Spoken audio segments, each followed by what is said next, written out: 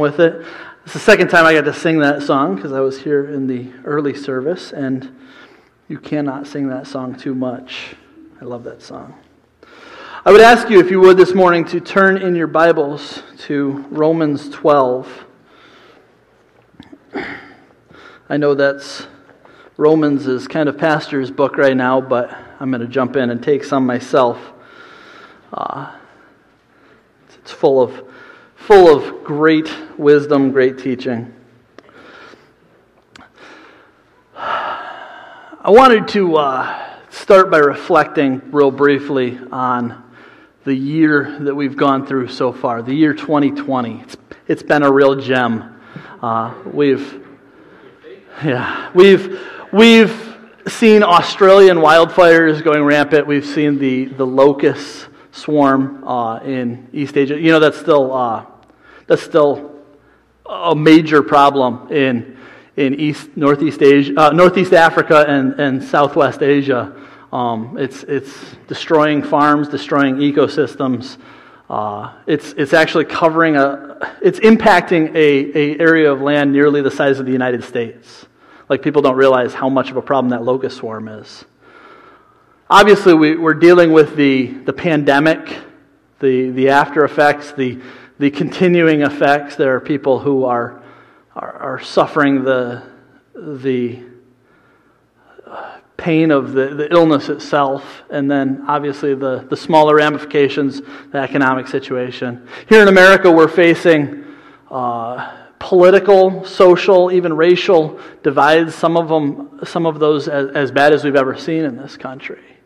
You know, it has been a difficult year so far. We're halfway through. If I were to point to the verse today and just read you the first half, Romans 12:21, it says, "Do not be overcome by evil." We don't have to look very far. Indeed, we don't have to think very hard to imagine the evil overcoming ourselves or our country or our world.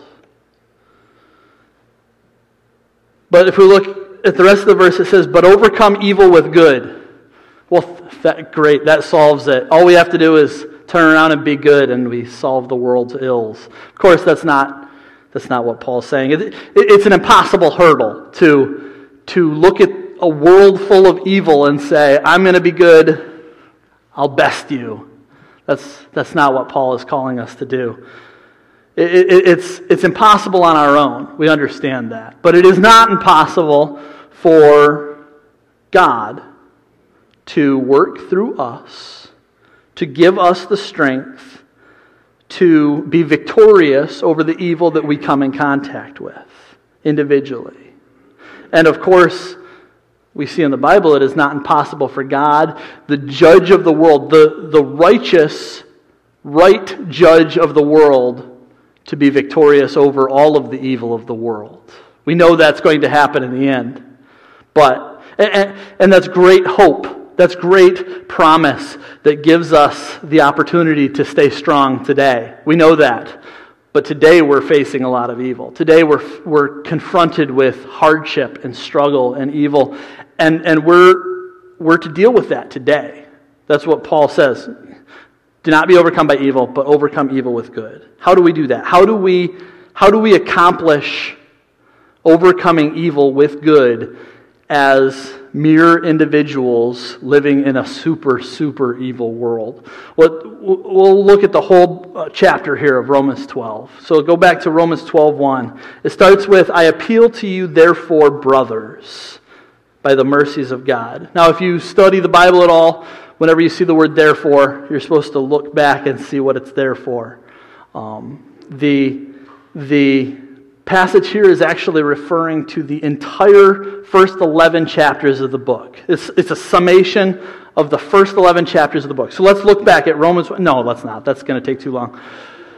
If we were to quickly summarize the first 11 chapters of Romans, it's talking about, what do we refer to in the first 11 chapters all the time? It's the Romans road, the gospel, the grace of God, the soul transforming ever-powerful grace of God. How awesome that is. The mercy of God, the forgiveness that he offers us. That's what the first 11 chapters is. So with that in mind, based on the grace of God, I appeal to you, brothers, by the mercies of God, to present your bodies as a living sacrifice, holy and acceptable to God, which is your spiritual worship. Do not be conformed to this world, but be transformed by the renewal of your mind, that by testing you may discern what is the will of God, what is good and acceptable and perfect. So the first step we have in confronting the evil and overcoming the evil is righteous living righteous, letting our lives be taken over by God. Verse 1 and 2 talks about a living sacrifice. What is a living sacrifice? Obviously, we know what an Old Testament sacrifice is. It's giving of a belonging, specifically either a lamb or a grain offering. There's many different offerings. They're all called sacrifices. So we understand what a sacrifice is. And technically, I mean, giving in the offering plate, that's a sacrifice that we give to God. But what is a living sacrifice? Present your bodies a living sacrifice. We see the Hollywood idea of a human sacrifice, or even like the ancient Aztec, we have a picture of human sacrifice. That is not what we're talking about, of course. A living sacrifice, presenting our bodies a living sacrifice. It means letting our lives no longer be dedicated to ourselves, no longer be about me, but about God. And it shows in the next verse how you can do that. Do not be conformed to this world, but be transformed by the renewal of your mind. So we have our mind comes into this world, gets filled with this world, sees the world, follows the world. Let our mind be transformed, renewed in the image of Christ and transformed so that we might discern the will of God, so that we might do what is good and acceptable and perfect. So changing our mind, training our mind to pursue what the will of God is. That's what it is to be a living sacrifice. We're to give up our own ambitions and pursue God's will in our life. Find out what God wants and go for it. Then verse 3, it talks about, for by grace given to me, I say to everyone among you, not to think of himself more highly than he ought to think, but to think with sober judgment. So if confronting the evil in this world is the idea of righteous living and doing right to those around us, doing what God wants us to do, we have to take a step back and almost give up our pride, give up what we think is right to reflect Christ. We have to take a step back of what we think is righteousness, what we think is good, and instead speak God's truth humbly and lovingly to those around us. As an example, I love America. I think America is great. I think the foundation on which our country was founded is awesome. The idea of liberty for all, the idea of equality of humans. And our country is, of course, not perfect, but I think the founding principles are good and solid and should be upheld. And I love celebrating this country. Yesterday, we celebrated the 4th of July. We had Frankfurters and Bratwurst, which I guess are German. But we shot off fireworks, which I suppose are Chinese. But we celebrate our nation. We love our nation, and it's something that we feel oftentimes is just a good thing to do. But I can't stand it when I see people sometimes posting something that I think is anti-American on Facebook. And I understand that sometimes you feel like you can change the world with a Facebook post, right? You just think that you can fix this. We have to be careful with that. That's a very often a trap that Satan lays for us to be an apologist for America, but to neglect our responsibility before Christ to show people love. We're called to live righteously, but how often do our Facebook comment section battles reflect someone that does not reflect Christ? They don't show love. They show anger and angst and animosity and frustration. We're called to love people, and it's so easy on social media to think of what's right in our mind and to neglect what is God calls us to. When we see people who disagree with us or who act different than us or look different than us, our first priority should be to set aside our agendas and to make sure that they see Jesus in us. When we have the opportunity to reflect Christ, and that's such an awesome thing, but we have to set aside our pride. It says, I'm going to read it one more time, not to think of himself more highly than he ought to think, but to think with sober judgment, each according to the measure of faith that God has assigned. Take a step back and judge the words that we say, the actions that we have, and make sure they reflect Christ. And showing Christ is so much easier to do, so much better done when we do it as a group. That's what Paul goes on to say here in verse 4. He says, "For as in one body we have many members, and the members do not all have the same functions. So we, though many, are one body in Christ, and individually members one of another, having gifts that differ according to the grace given to us." We're not designed to overcome evil by ourselves. That's not to say that God can't work through us individually.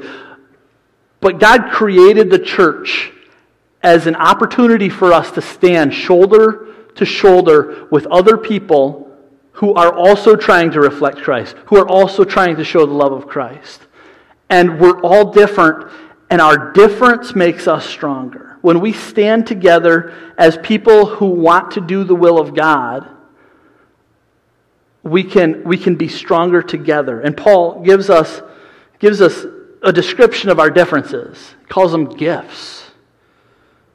In verse 6, having gifts that differ according to the grace given to us, let us use them. If prophecy, like Paul and John, we have their prophecies, in proportion to our faith. If service, in our serving. The one who teaches in his teaching. The one who exhorts in his exhortation. The one who contributes in generosity. The one who leads with zeal. The one who does acts of mercy with cheerfulness. We have such an opportunity to stand with other believers to accomplish great good in this world. And we can't do all these things that Paul says. We can't do them by ourselves.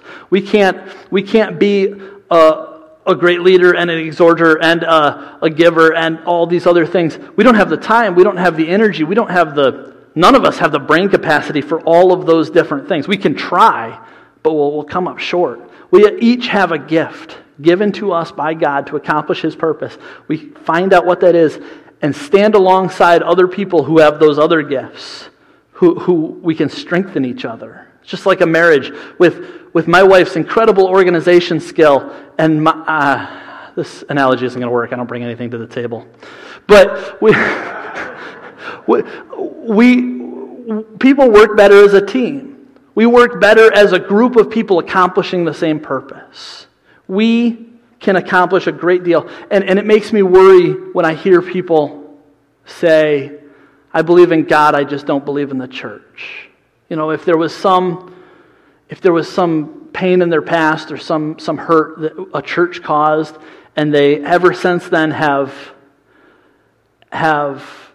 hated the church or been resentful towards the church, God's purpose is accomplished primarily through His church today, through the individuals in His church standing together. And it breaks my heart when people give up that spiritual power that is available to them. But when we stand together, we can do an incredible amount, a great amount of good. Another way we can overcome evil with good is through true, genuine love towards one another. That's what he says in verse 9. He says, let love be genuine. Abhor what is evil. Hold fast to what is good. We have a rule in our house. We're not allowed to say the word hate. In fact, I might get in trouble later on when some boys talk to me about this. We're not allowed to say the word hate. It was getting used too much, so we've made a rule. Our house, not allowed to use the word hate. Not allowed to talk about dinner food like that. Not allowed to talk about our siblings like that. We just can't. But Paul says, hate becomes essential as an opposite of love. If you love someone, if you truly want the best for someone, love that person, then you will hate the evil that is keeping them from that good. Right? I mean, that's self-evident. You can't say that I love the Jews, the people of God, and not hate what the Nazis did to them. There is evil, and when you see that evil working against the love of God, you have to stand against that. Paul uses the word abhor. Abhor what is evil. Hold fast to what is good.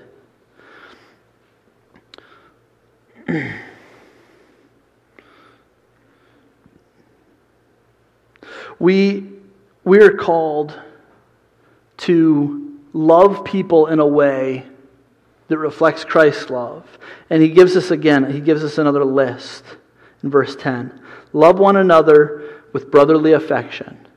Outdo one another in showing honor. Do not be slothful in zeal. Be fervent in spirit. Serve the Lord. Remember, this is still loving other people by serving the Lord. Rejoicing in hope, in their hope. Be patient in tribulation. Be constant in prayer. Contribute to the needs of the saints and seek to show hospitality. This is how we love other people. This idea of serving and rejoicing and loving and being patient and praying with, seeking out the needs. This is how we genuinely show love. And caring enough about a person to find out what their situation is. To genuinely love, you have to listen and learn and understand who somebody is, to know their struggles and their needs and their desires. Half of these things you cannot do at all without knowing a person, without coming to understand who they are and their struggles. So that's what we're called to, is to love people genuinely, to deeply get to know them, and that reflects the love of Christ to them. But it's also directing that love towards people who are not always easy to love. We all know people that aren't easy to love, right? Not that I want to list anybody in particular. But when we see people, it's easy to say, I'm just going to stay away from that person. I'll love people that love me back. But we're called to love every person that we can. Verse 14 says, bless those who persecute you. Bless and do not curse them. Rejoice with those who rejoice. Weep with those who weep. Live in harmony with one another. Do not be haughty, but associate with the lowly. Never be wise in your own sight. Repay no one evil for evil. We have so much joy, so much automatic response when we find somebody that's just like us and we like them and that person and we're naturally attracted to them. But there are people who are in this world who desperately need the love of God, and they're not likable, they're not lovable, they're prickly, whatever it is. We have to set aside the effort that we need. Even when they respond snappishly, we still love them. We still reach out to them. Even when it's hard to love someone. The example they give, it's easy to rejoice with someone who's rejoicing. It's so much more difficult to put the effort into coming along somebody who's mourning and mourn alongside them. And I'm sure it's easier for some people. It's very difficult for me. to mourn alongside with somebody. That's such a hard thing to do, but that's what we're called to do as Christians. And then I love the next part. It talks about do not be haughty, but associate with the lowly. Calling people lowly, it's not really a politically correct thing, but they didn't have political correctness in Paul's time. Associating with the lowly. What does that mean? Do not be haughty, but associate with lowly. Paul is saying, we have people around us that are different than us. And it's our natural, it's our instinctive thing to say, I'm here, those people are different, so they're lesser. These people are not the same as me, I am better than them. Like, it's a natural human thing to do. And we cannot do that. We cannot show the love of God to a person who can see haughtiness in our spirit while we're trying to do it. Who can see that just makes a person ungenuine. We have to humble ourselves, step back, and realize we're nothing. We're in ourselves. We aren't great, good people. We aren't masterful in who we are.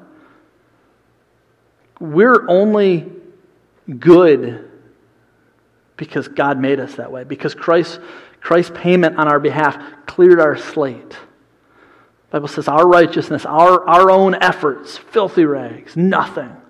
God is what makes us good. God is who makes us have any goodness in us.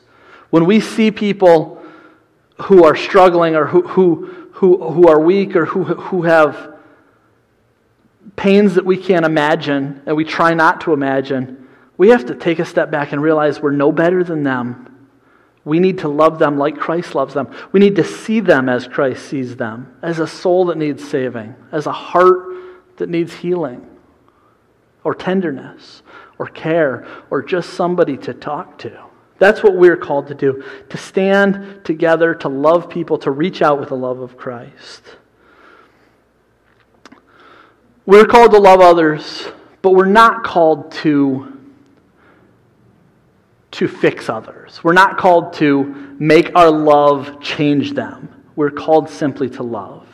We're not responsible for them responding to our love.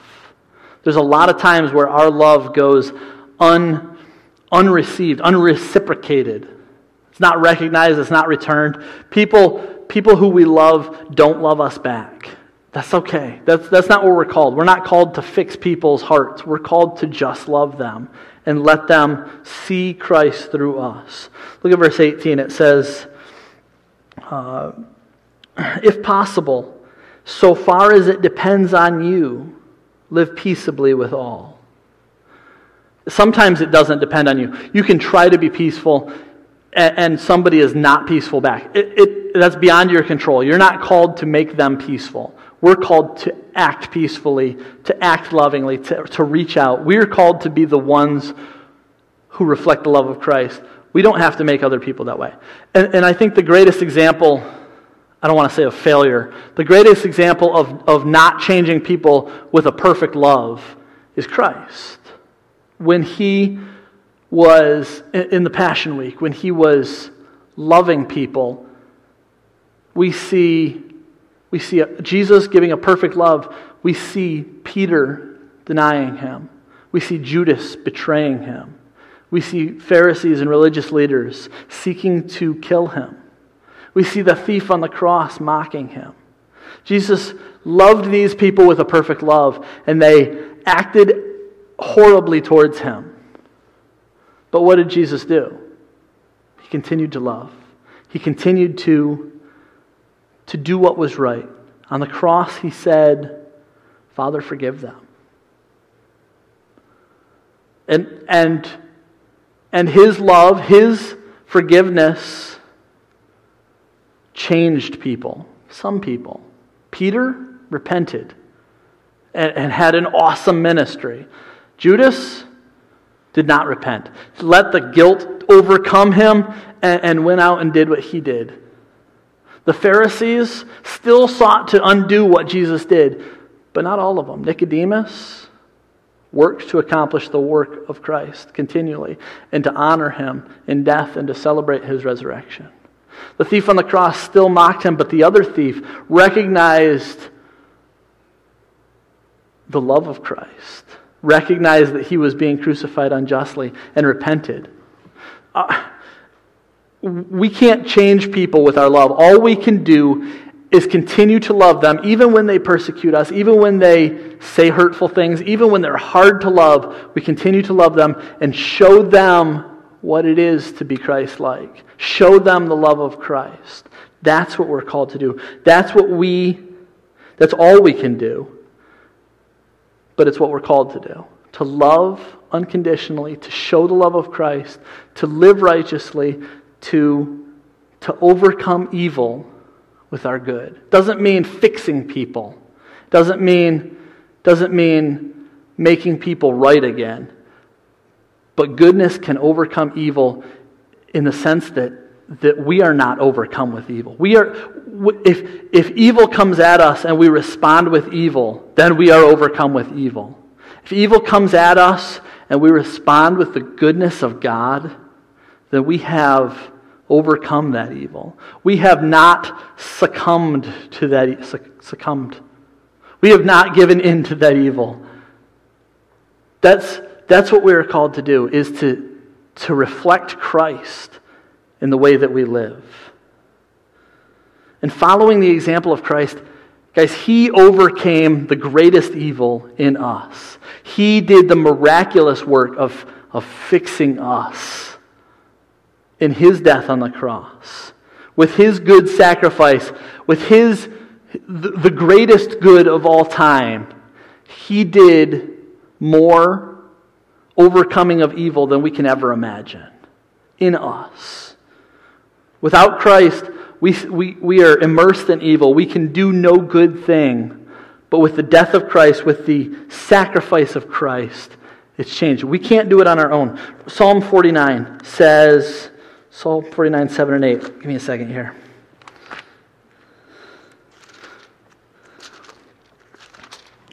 Psalm 49, 7 and 8 says, "Truly no man can ransom another, or give to God the price of his life. For the ransom of their life is costly and can never suffice." The debt that we owe from the sin that is in our heart is more than we can ever pay. We can't pay it for other people. We can't pay it for ourselves. Christ, the only one who could pay that debt, and he did that. The greatest good that we can ever do. Overcome the greatest amount of evil that we could never imagine. He justified us. That means legally he cleared the slate, removed the evil record on our behalf. He sanctified us. That means he gives us the strength to contend with evil, to overcome evil with good, to grow in him. He put us on an equal standing before God with Christ, his own Son. That's the good that Jesus did. That's the good that should give us the opportunity and motivate us to go forward and share that good with those people around us. If you are here and you have not made a conscious decision to accept the good gift of Christ, the sacrifice that he made on the cross, if you haven't accepted that soul-changing power that he offers, I would beg of you to look at what it impacts, the cross, the payment that he made. Understand the depth of what that means. If you are here and you have accepted that gift, if you are a recipient of the greatest good that has ever been, man, turn that around and show that to people. We have been forgiven so much. Let us reflect that love to the people around us. Let us be a beacon shining on a hill of what it is to love like Christ, what it is to care, to reach out and touch a hurting world so we can overcome evil with good. Let's pray. Dear Heavenly Father, we praise you. We thank you for this passage. We thank you for the writing of Paul. the encouragement that he gives to each one of us. Lord, we know that you are an example that we should seek to emulate every day. Lord, give us the strength, give us the wisdom, give us the patience, the ability to self-reflect, to set aside our pride, and to come before you and humbly seek your will, and humbly reach out to those who need your love. Give us that burden, give us that opportunity, Lord, to love others